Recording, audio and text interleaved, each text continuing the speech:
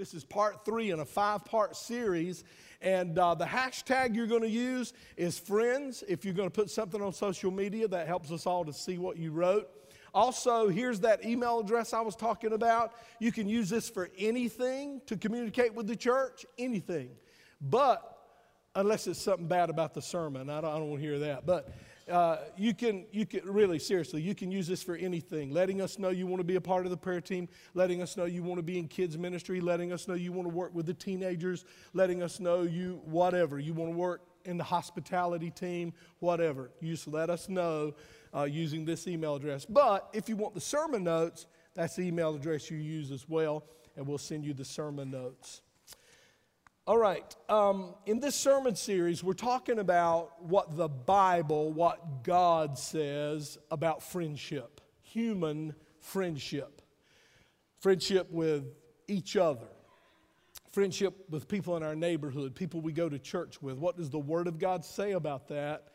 What does God say about genuine, real, true friendship? Now, one of the things that I've had more questions about than anything else I've said during this series is, Pastor, I couldn't believe, I was surprised. I mean, it makes sense, but I was surprised when the Bible said a man or a human of many friends will come to ruin. But what that means is you can only have so many really, really close friends. You can have a lot of casual friends.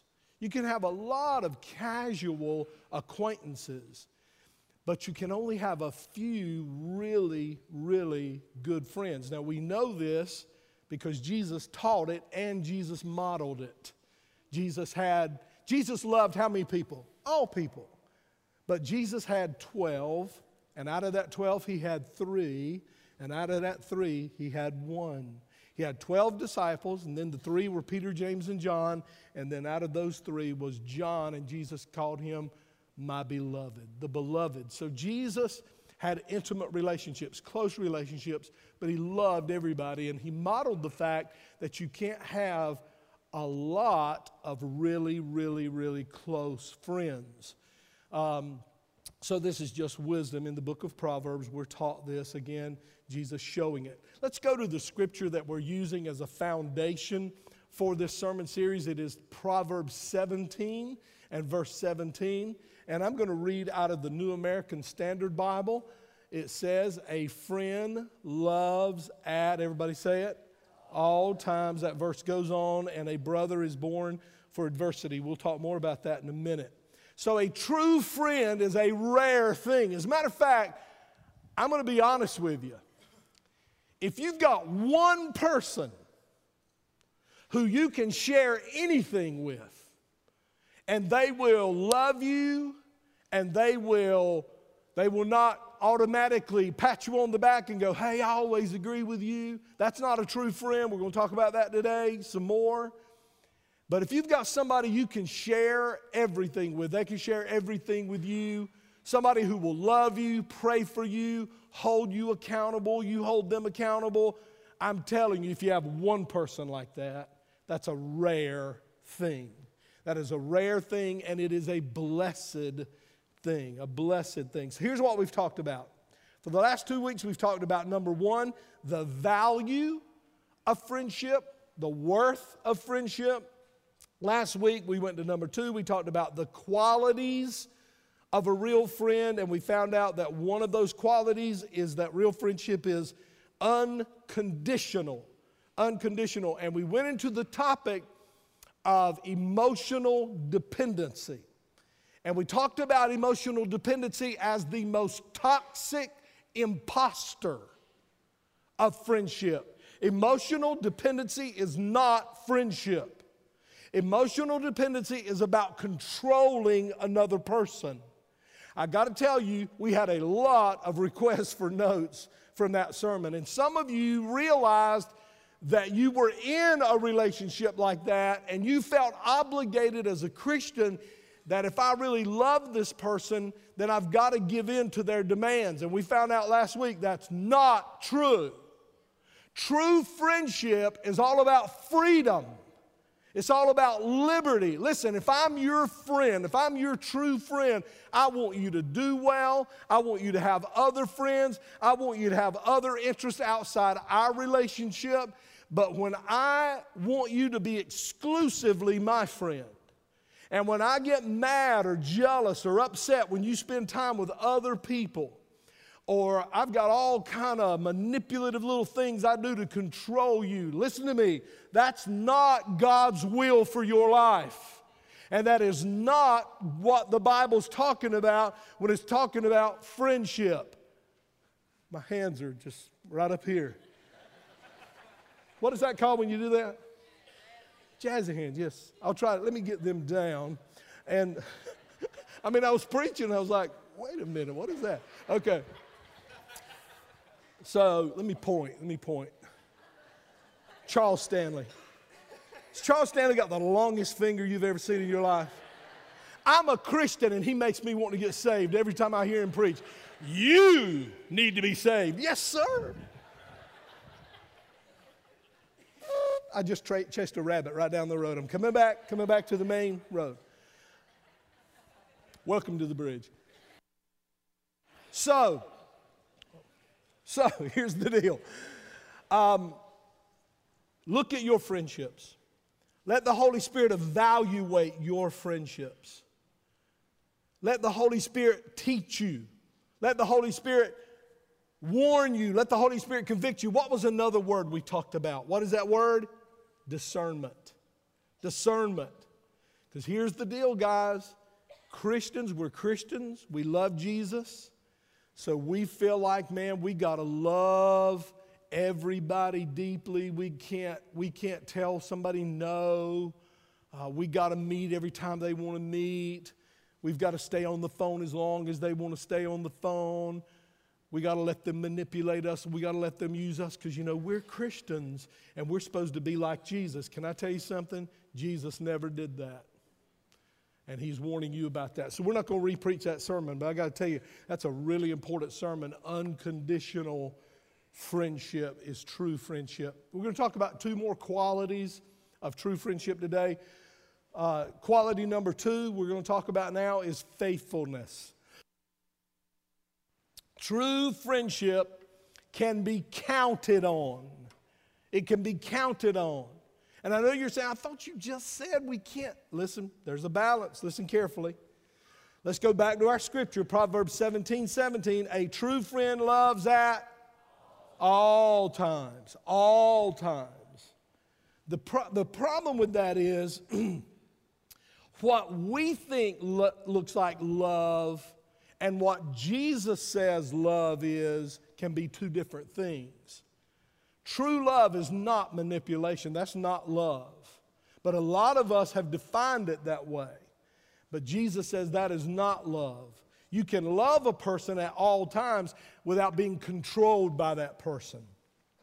Let's go to Proverbs 18:24, and let's look at this is the New Covenant version. It's a wonderful version of the Scriptures. It says, a real friend, a true friend, a genuine friend is more loyal than a brother. Now, right there is a word we get messed up on. We think loyalty means that no matter what our friend does, we got their back. We got their back.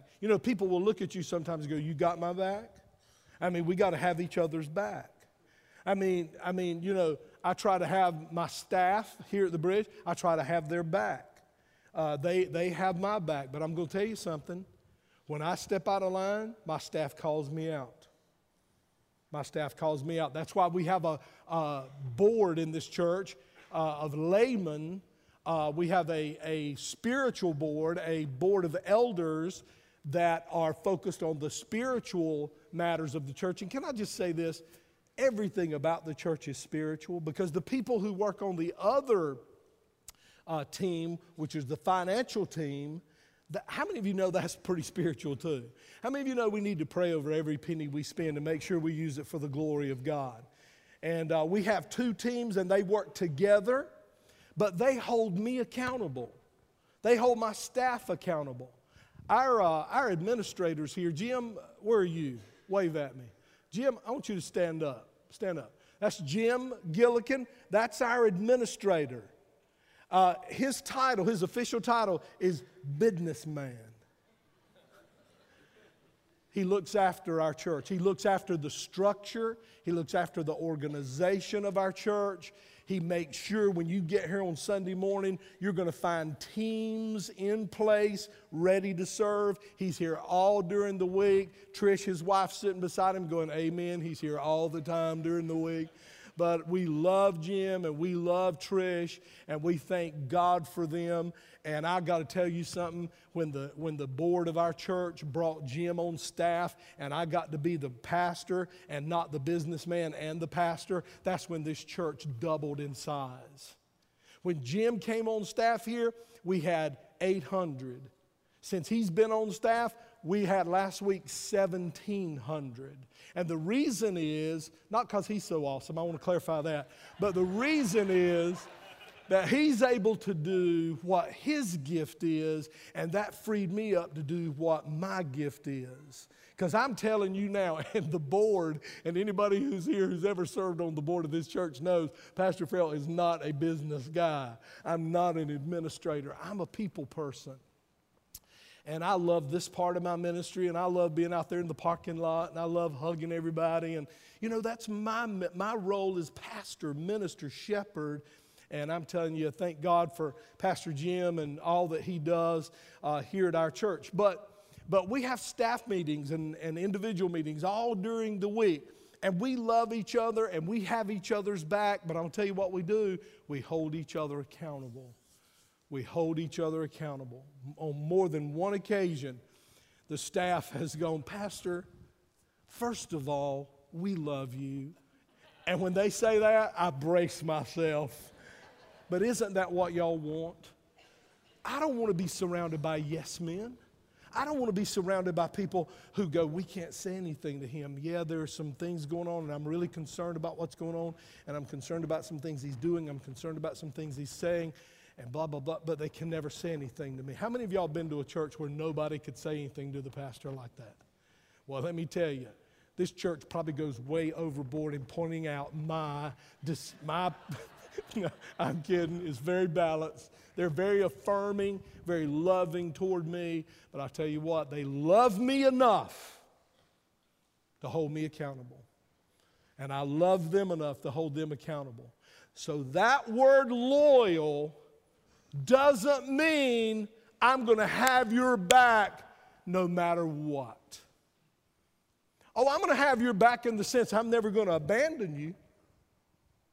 I'm never going to leave you. I'm never going to forsake you. I'm never going to turn my back on you. I'm going to always be here for you. But loyal doesn't mean, hey man, anything you do is right. That's not loyalty. Are y'all with me? That's not loyalty. It means a real friend will stick with you even when you mess up. Again, it means no conditions attached. I'm going to love you even when you mess up. I'm going to love you, but I'm going to tell you you messed up. I'm going to tell you you're going in the wrong direction.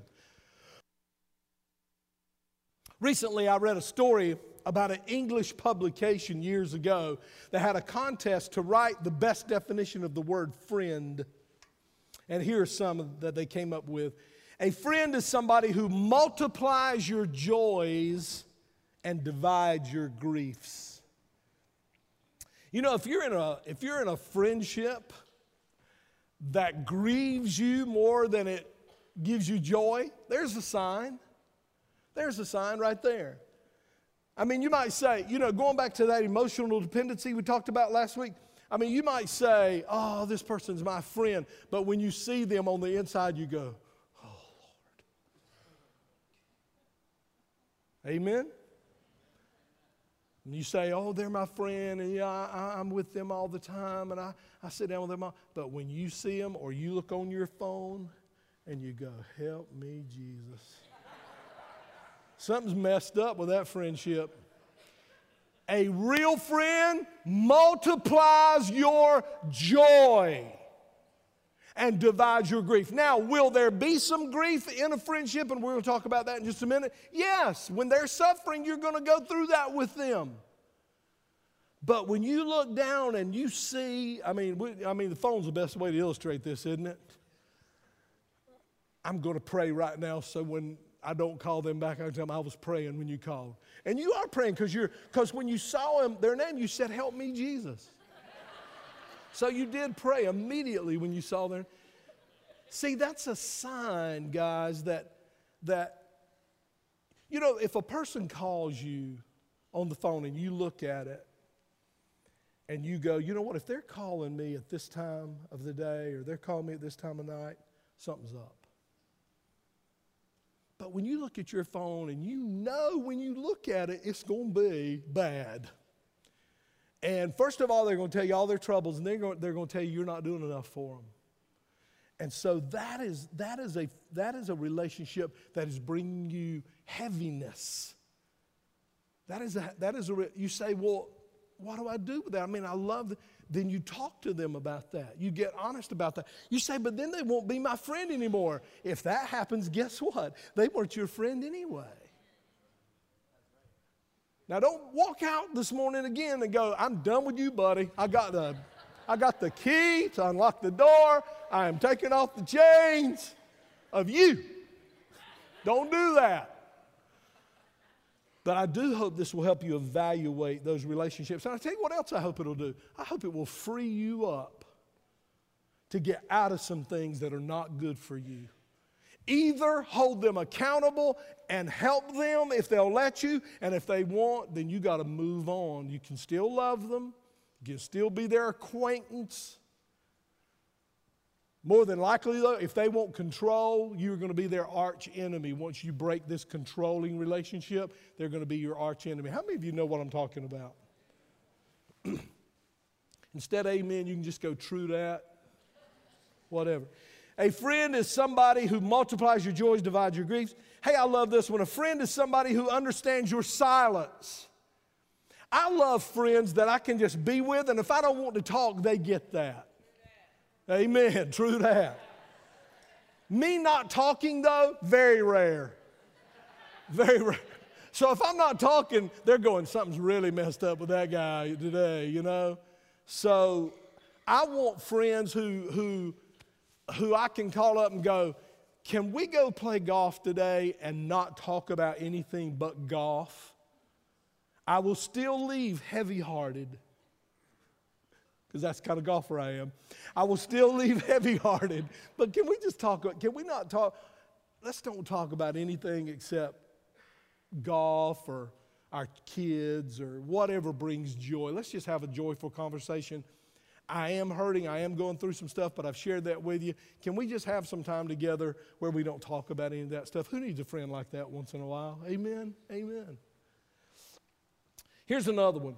A friend is somebody who walks in when everyone else has walked out.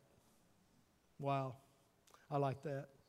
Simply put, a real friend loves at all times. Doesn't try to control you at all times, but loves at all times. Reminds me of a word, steadfast. And that's a Bible word, actually. In Acts chapter 2, verses 41 through 47, when Luke is describing the attributes of the early church, by the way, commercial right here. Bill Bennett. Do you guys know Bill Bennett? You familiar with Bill Bennett? You probably know him from the political world, but he's a Christian. He just wrote a book called Tried by Fire. And I can't wait to get that book because it's a history book on the first 1,000 years of the church.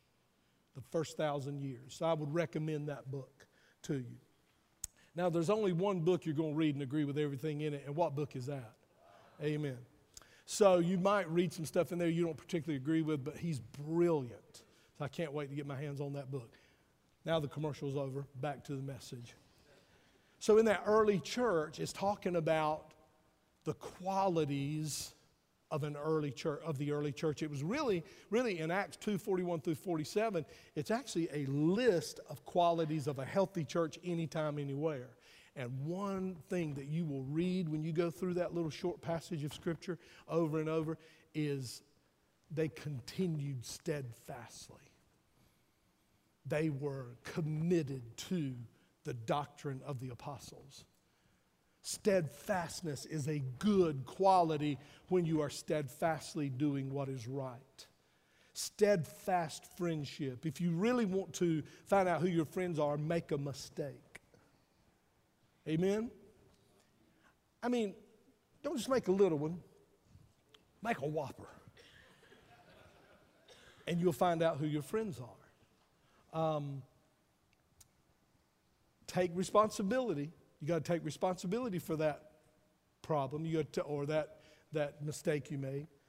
But take responsibility and make a mistake, take responsibility, and see the reaction, and you'll find out there who your friends are. There are some people who you thought were your friends, but when you make a big mistake and when you take responsibility for it, they will still leave you. Because it's not popular to be your friend anymore, they will turn on you. The scriptures are clear that these people are not your friend. Let's look at Proverbs 27:10. I already said this in my preaching, but I want you to see this scripture. It says, never abandon a friend. Proverbs 27:10. Never abandon a friend. Now again, when you hold a friend accountable, they might get upset with you, but don't abandon them.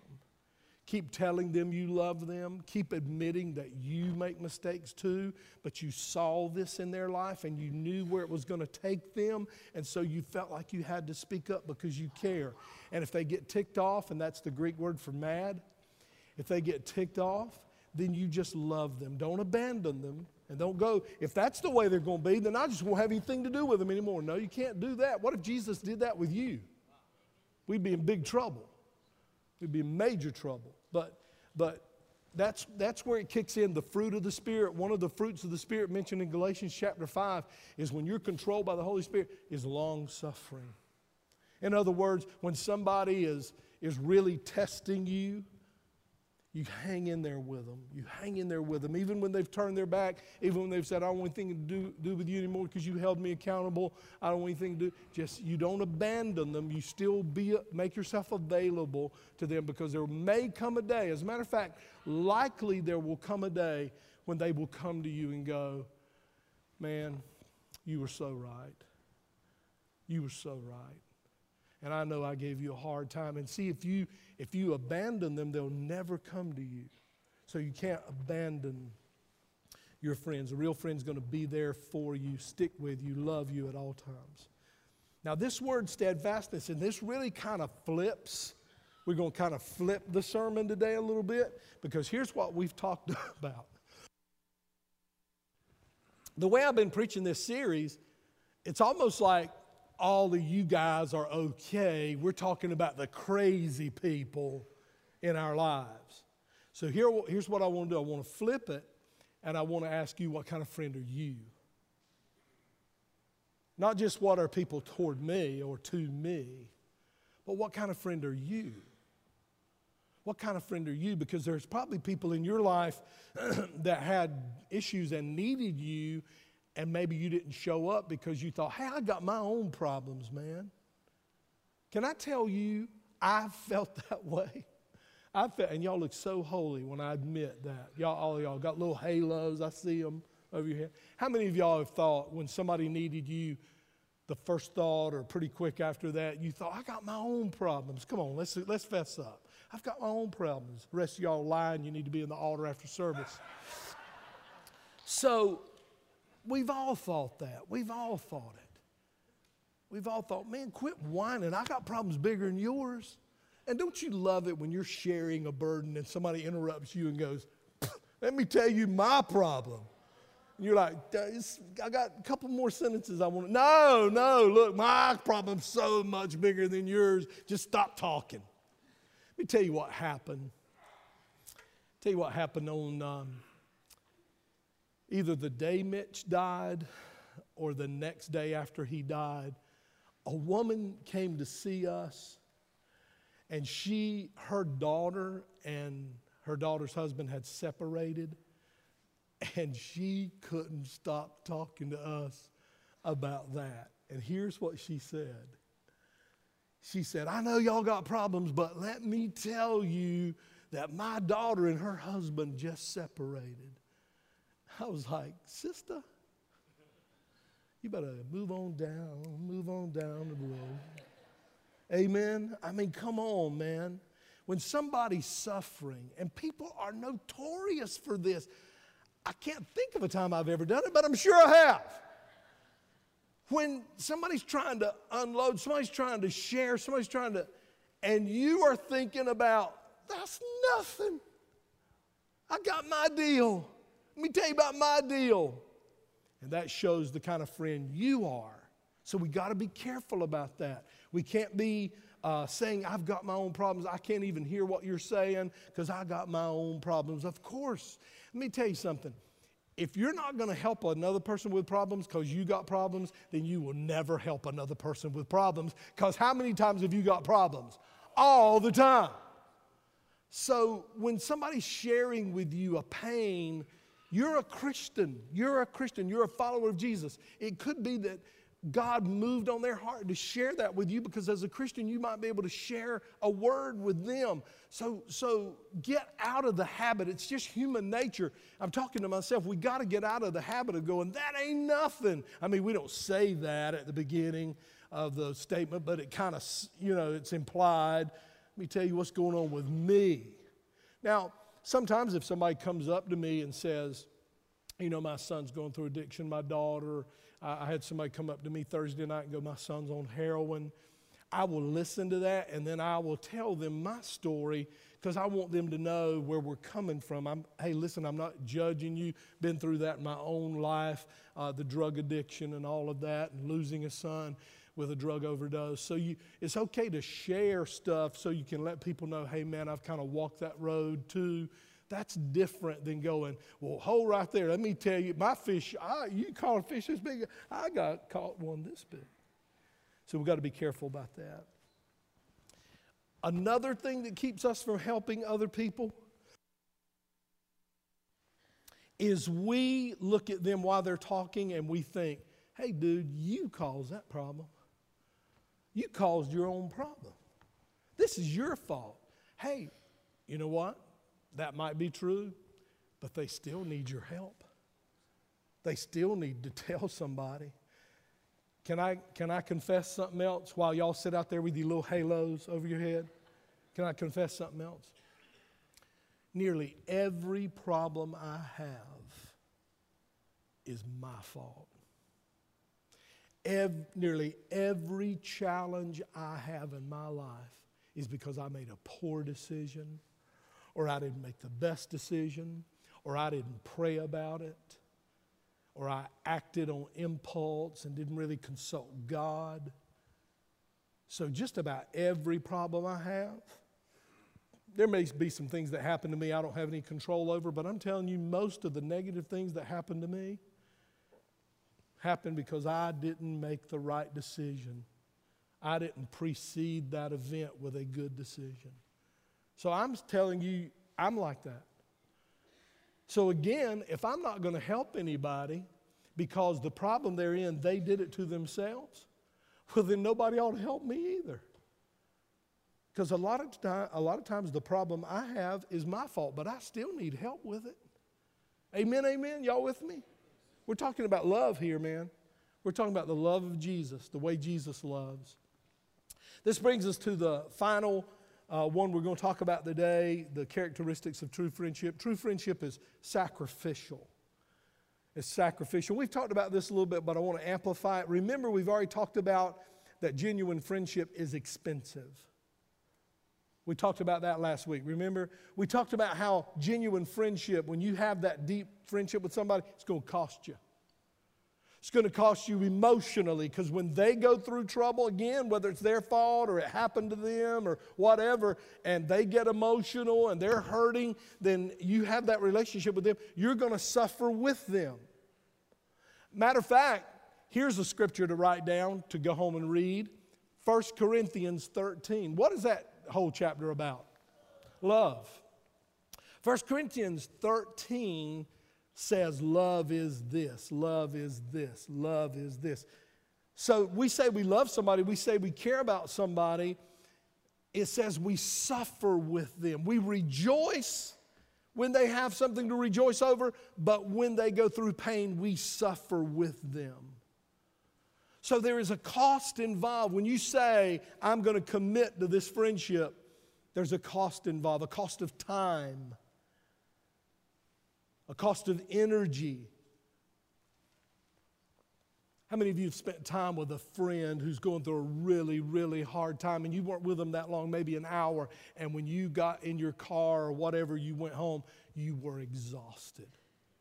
Let me tell you something. One of the toughest jobs in the local church is counseling. You need to pray for Scott and Sherry, because when you sit with people who are hurting hour after hour, time after time, and you're sharing with them and you're hurting with them, and look, Scott and Sherry even feel it deeper because you know their testimony. They've been through it too. They've been through it themselves. They know what it feels like. So they're not imagining what it feels like when they sit down with a couple that's struggling, but they know what it feels like. And especially when a couple has been having trouble for a really long time, and right before they separate or right before they divorce, they go for counseling. I mean, that, you know, you let the roots get deep, you let it get more solidified, it's harder. So Scott and Sherry are in there, and not just them, but many of our staff people do counseling. A lot of our staff do counseling. I do some counseling when I can, and it is just draining. And again, don't hear that and hear that as something for you to say, oh, well, I'm not going to bother you guys. Don't say that. We're here for that. That's what God's called us to do. However, at the same time, it's exhausting. So you're going to invest energy in a friendship. You're going to invest effort and strength to fulfill the commitment you've made to this genuine friend. This means that sometimes it would be easier to forsake them. Sometimes it would be easier to not be there for them than to sacrifice what you know you're going to have to sacrifice. So true friendship is sacrificial. Look at, again, we go back to our text, back to our key verse, Proverbs 17:17. It says, a brother is born to share trouble. A brother is born to share trouble. And that brother there certainly can be blood brother, but it's talking more about in the spiritual sense. You are born for the purpose of sharing in their trouble. Native Americans, Indians, have a very powerful word for friendship. I can't pronounce it in their language. It's actually a combination of several words, but it's very powerful, and it means, this is their word for friendship, one who carries my sorrows upon his back. What does the Bible say? Bear ye one another's burdens. One who carries the sorrows of another. So let's close with this. Isaiah, the book of Isaiah, Old Testament. We're going to go, we've been in the Old Testament. Let's stay there. Isaiah 53, verses 3 and 4. This is an Old Testament prophecy of Jesus who is coming. In the Old Testament, Jesus hasn't arrived in earthly form yet. He's going to be born in Bethlehem. But this is an Old Testament prophecy about Jesus. Y'all with me? And here's what it says about the Messiah who's coming. It says, he, Jesus, was despised and rejected. How many we know that's true? A man of what? Sorrows. A man who was acquainted with bitterest grief. We turned our backs on him and looked the other way when he went by. He was despised and we did not care. Look at the next verse. Yet it was our weaknesses. Wow, I got real high pitch right there. Did y'all notice that? It was our weaknesses he what? Carried. It was our sorrows that what? Weighed him down. So again, who's our example? Jesus. And we thought his troubles were a punishment from God for his own sins. Jesus is our example. When I read that verse in preparation for this message today, I thought about that old hymn we used to sing when I was a little boy. What a friend. What a friend we have in Jesus. You know what he was criticized for a lot? Being a friend of sinners. Huh. Bridge, I want to be known for that. I want to be criticized for that. I know you're out there going, you are good. We're a friend of sinners. Everybody say it. The Bridge is a friend of sinners. Last time I checked, broken people need a hospital. They don't need a club for healed people. They need a hospital for broken people. Oh, a friend of sinners. God, let that be said of me. Let that be said of me. I love John 15:13, and it's not going to come up on the screen. Just listen. Greater love has no man than this, that a man would lay down his life for his friends. Jesus was such a loyal friend to us, sinners, that he laid down his life so we wouldn't go to hell when we die. He laid down his life so we could go to heaven when we die. True friendship is unconditional. True friendship is faithful. True friendship is sacrificial. These are the things we've talked about so far.